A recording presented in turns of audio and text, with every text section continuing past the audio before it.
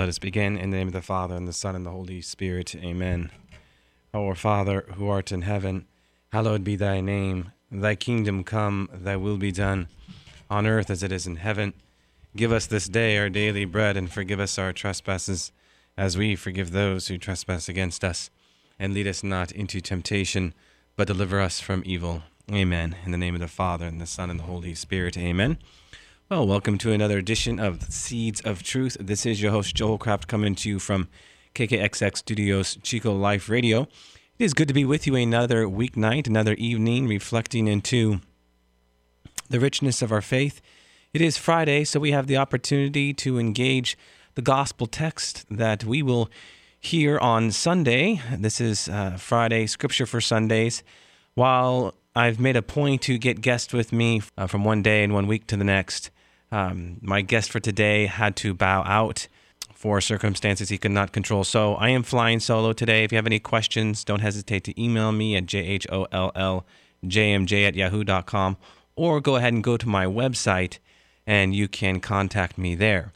So we have the opportunity today, this fourth Sunday of Lent, to reflect into another great encounter. You know, today's nothing short of amazing gospel story and in the healing of the blind man is about seeing the face of Jesus, allowing the scales of blindness to fall from our eyes, experiencing his healing powers, and acknowledging Jesus for whom he really is, the Lord and Savior who has come into the world. And again, like that of the Samaritan woman, we have a figure in Scripture, a person in Scripture who has a personal encounter with Jesus and cannot help to proclaim him as Lord and Savior. And like last week, we have a gospel reading that is very long. So as many of you might be familiar with this healing of the blind man, this great story, I'm going to go ahead and give you an abridged version. It's in the Gospel of John, chapter 9, verses 1 to 41. Again, this will be an abridged version. I know most of us are familiar with it. If not, go ahead and grab your Bibles and go to chapter 9 with me and certainly follow along with some of our reflections for tonight. With that, the gospel text. And this is John chapter 9. As Jesus passed by, he saw a man blind from birth. He spat on the ground and made clay with the saliva, and smeared the clay on his eyes, and said to him, "Go wash in the pool of Siloam," which means sent. So he went and washed, and came back able to see. His neighbors and those who had seen him earlier as a beggar said, "Isn't this the one who used to sit and beg?" Some said, "It is." But others said, "No, he just looks like him." He said, "I am." They brought the one who was once blind to the Pharisees. Now Jesus had made clay and opened his eyes on a Sabbath. So then the Pharisees also asked him how he was able to see. He said to them, "He put clay on my eyes, and I washed, and now I can see." So some of the Pharisees said, "This man is not from God, because he does not keep the Sabbath." But others said, "How can a sinful man do such signs?" And there was a division among them. So they said to the blind man again, "What do you have to say about him, since he opened your eyes?" He said, "He is a prophet." They answered and said to him, "You were born totally in sin, and are you trying to teach us?" Then they threw him out. When Jesus heard that they had thrown him out, he found him and said, "Do you believe in the Son of Man?" He answered and said, "Who is he, sir, that I may believe in him?" Jesus said to him, "You have seen him, and the one speaking with you is he." He said, "I do believe, Lord," and he worshipped him. Amen. Again, like last week, another rich and beautiful text. Now, off the top, when you read this story, there is a truth that to me is almost fun. If you read the whole text, it's 41 verses. 2 of the verses are actually the blind man being healed. 39 verses are about the controversy surrounding the cure. In response to inquiries into the origin of Jesus of Nazareth, the formerly blind man replies, "He restored my sight." Where do you think he's from? I mean, think about it. Here you have a man who's been blind his whole life, and he's being provoked to almost go against what just happened. And he's simply saying, "What do you think I'm going to say?" Right? Initially, the Pharisees appeared to accept the blind man's healing. But then, as we read, they began to doubt, only, of course, to deny our Lord's heavenly origin.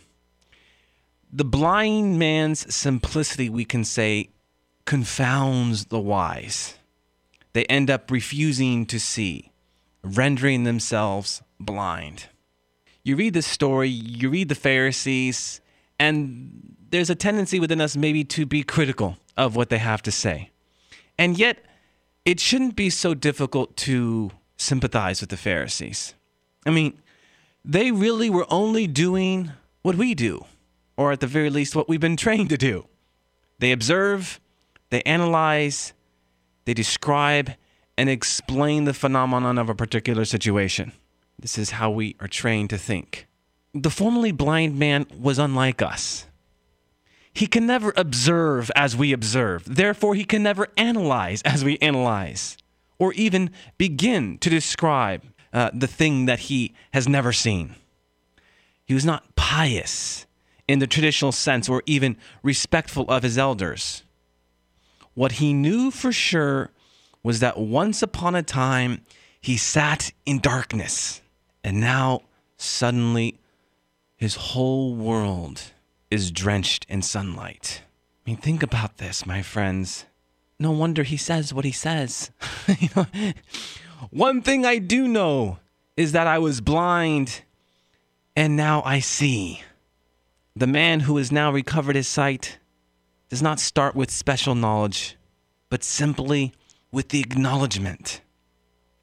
Jesus is the one who gives him life, who saves him, who removes his blindness. And I emphasize this ultimately because while there's so many theological points to be had, while there's so many things to discuss, we have to underscore, first and foremost, the importance of this blind man and the fact that he now sees. He's the one who gives him hope and courage. He's the one. He's it. It's really interesting when you follow this text. The blind man progresses from darkness to light, right? He regards first Jesus as a what? A man. Then he regards Jesus as a prophet. Then a man from God. And finally, to Lord. Does this sound familiar? This progression, this maturation of faith, this gradual transformation from man to prophet, to man from God, to Lord. This is what we heard last week, right? We made this same point last week, where the Samaritan woman, she meets Christ, and he's first who? Sir, right? Then he's prophet. Then he's Christ. He's anointed, and ultimately she recognizes him as the Savior of the world. And what do they both do? What lessons do we have from last week and also to this week? That when we recognize God for who he is, when we recognize Jesus Christ for who he is, we worship him. This is a great theme to the Gospel of John. We worship. So the man was now able to see earth in light of heaven, time in light of eternity, and his life in light of his destiny. Why? Because Jesus is the source of our seeing the meaning of earth, time, and our lives. And this is a great lesson for us in this gospel today, that we would begin to see earth in light of heaven, time, this great gift of time that we've been given in light of eternity, and ultimately our lives in light of our destiny. There's something else here as we're talking about this text and looking down these verses. Jesus does something, what would appear to be quite strange. He passes by the blind man, and what does he do? He spits on the ground and made clay with his saliva, and then smears the clay on his eyes. What is he doing here? Then he goes to tell him to wash. He's showing us that matter in the context of something you touch has sacramental quality. It can be used as a sign pointing to a deeper reality, an interior change, new sight. Jesus doesn't have to make clay. He doesn't have to use his saliva.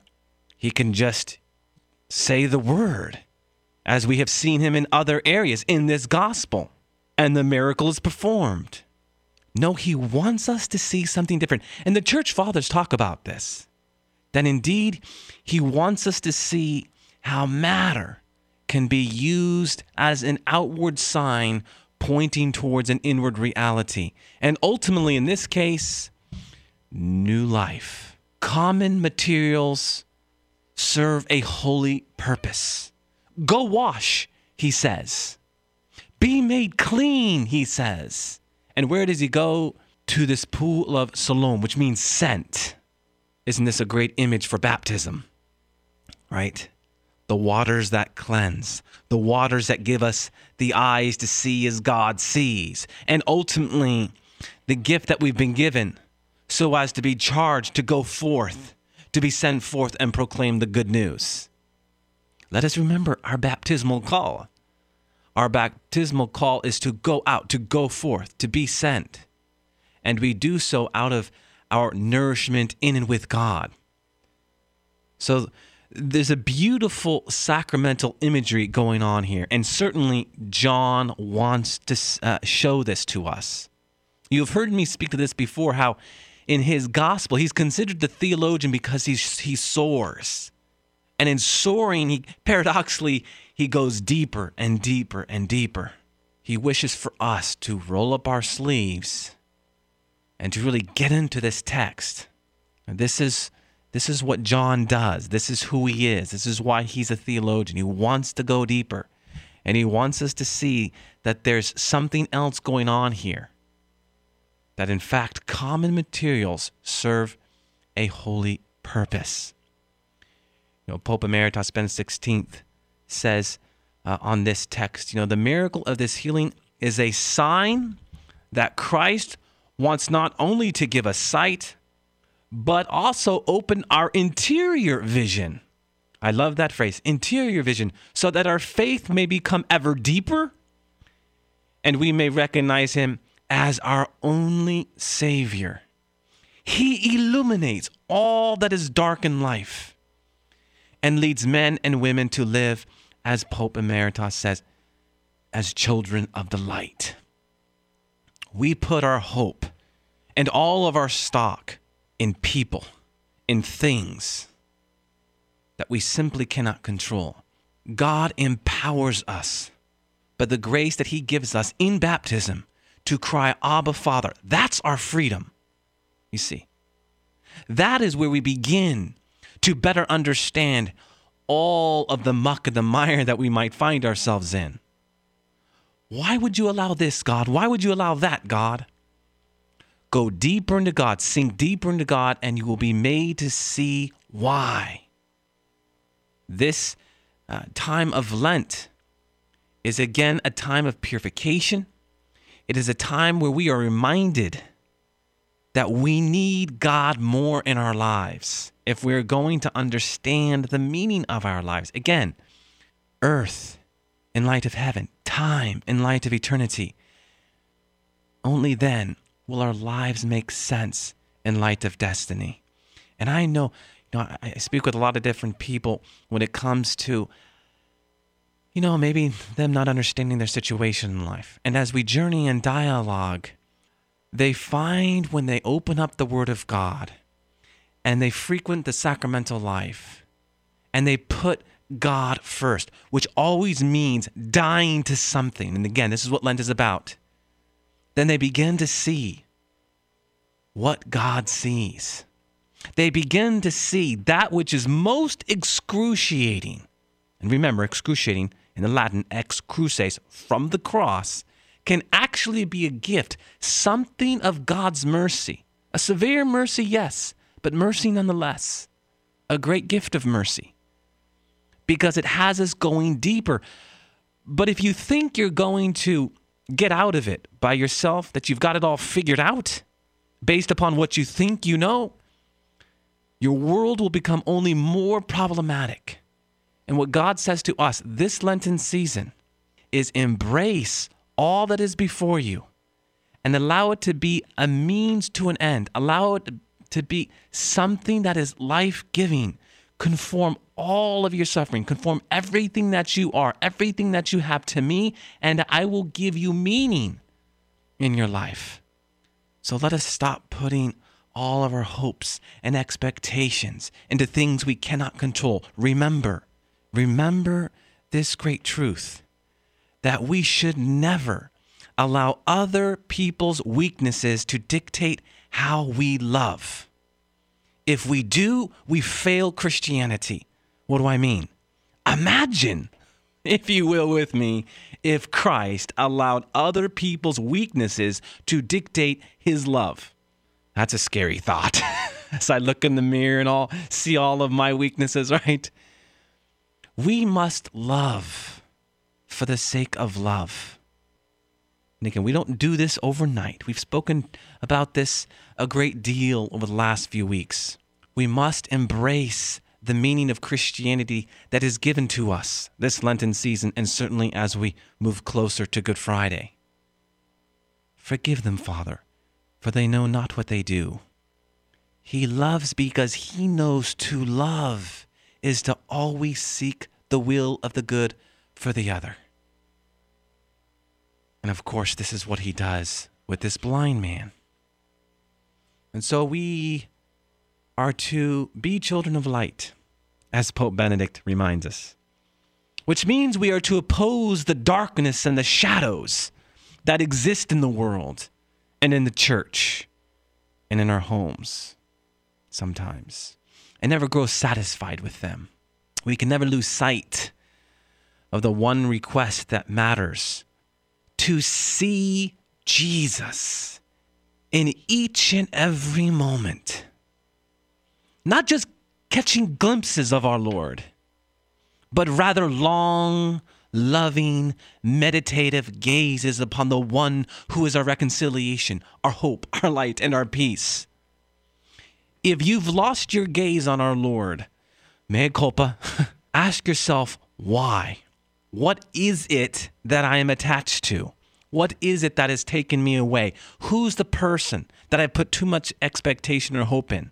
You have to ask yourself the tough question if you're serious about Christianity. It's hard. Lord knows it's hard. So our gospel today is ultimately on sight and blindness and how it provokes so many different reflections into what it means to go deeper in our faith and have that close encounter with Jesus. You know, as I was reflecting on today's passage, an additional reflection I had, kind of fun. We just had a newborn. She's a little over 2 months, Sienna. And it's been fascinating. You know, this is baby number 4 for us.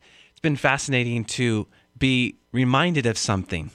And that is how the newborn child is incapable of distinguishing things clearly. You know, only after a few weeks does the newborn child begin to focus. Imagine if a newborn child could express what he or she experiences when he or she begins to see clearly the face. We'll say her for now, right? My daughter, her mother, or her father. Of generally people, things, colors. Imagine how many oohs and ahs we would hear. It would be a kind of hymn to light and to sight. It's really fascinating for me because I say 2 weeks, 3 weeks, those are the days when I begin to see that my children recognize me. And certainly with our youngest, Sienna, it's deeply moving to have your daughter's eyes meet yours. There's something realized in that moment, the bond of a new relationship, the power of eyes. It's just so striking. Sometimes I find myself just looking at Sienna, my youngest daughter, and just staring at her. The power in that, the power in sight. So we're talking about physical eyes, yes. But again, our discussion is also about the eyes of faith that allow a glimpse, if you will, into another world beyond that which we see with the eyes of the body. The world of God, of eternal life. The world of the gospel. The world that does not end, not even with the end of the world. So as I talk about these physical eyes, and how maybe as newborn children look into the eyes of their parents and the power behind that, imagine the power we gain and what we do here on earth when by the grace of God we obtain those eyes of faith. How our eyes of faith empower us to do more for God. There's no question. As we're talking about this, there's no question that what I'm talking about demands the leap. But there's no one greater truth that when you talk about faith, alongside of it being a gift from God, that it does demand the leap. Because trust is the most concrete act and virtue of faith. The leap by which one passes to be a Christian in the true sense is when he proclaims, like the man blind from birth, that Jesus is Lord and adores him as God. Christian faith is not primarily to believe in something, that God exists, that there is something beyond, but to believe in someone. Jesus in the gospel does not give us a list of things to believe. He says what? Believe in God, believe also in me. This is faith.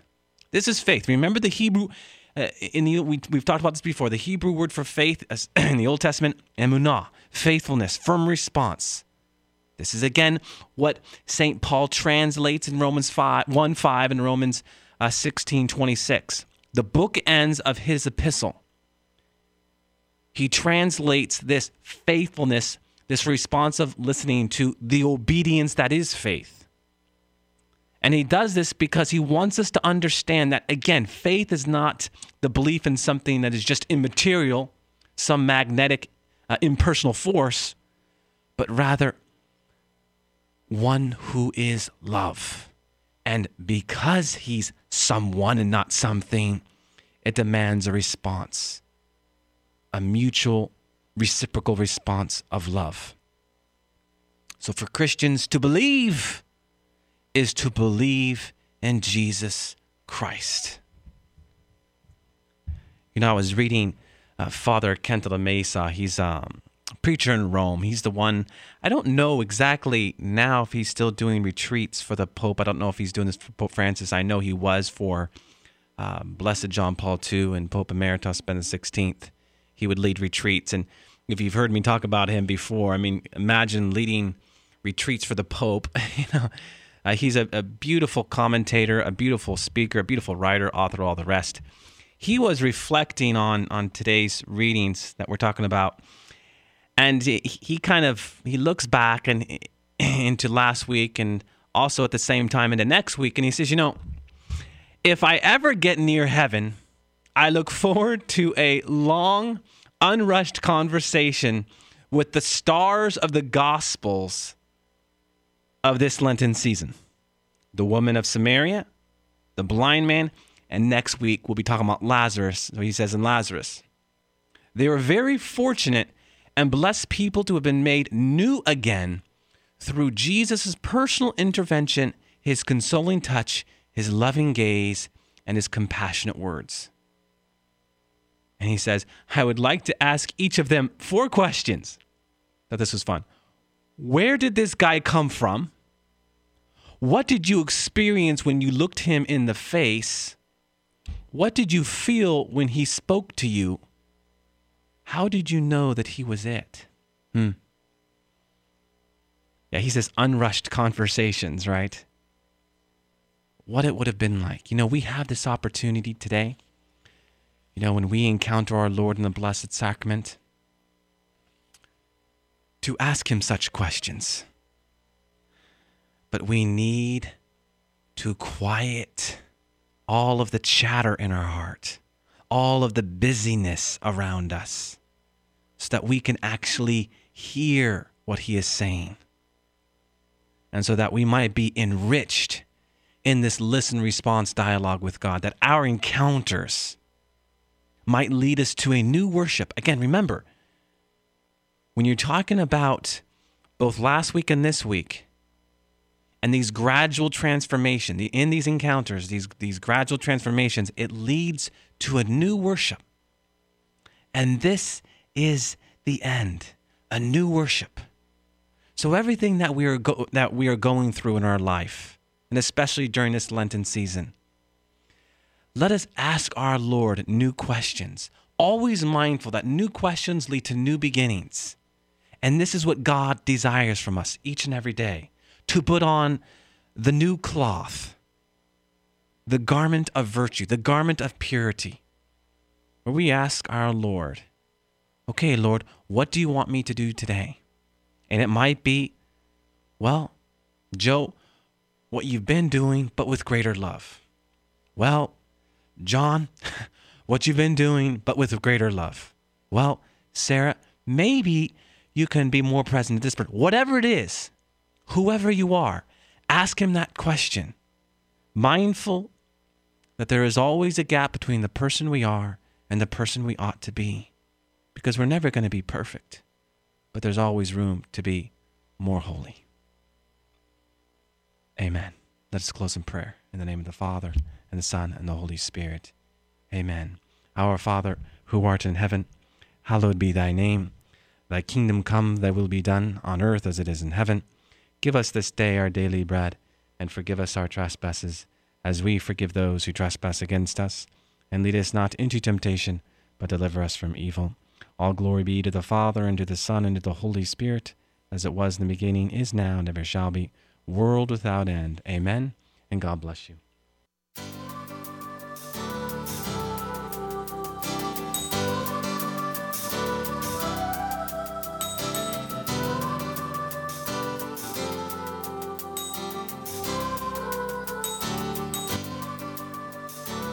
You've been listening to Seeds of Truth, heard every evening from 6:30 to 7 p.m. right here on KKXX.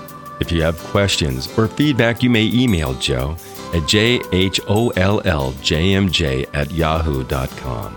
For a copy of today's program, visit joehollcraft.org or call KKXX during regular business hours at 894-7325.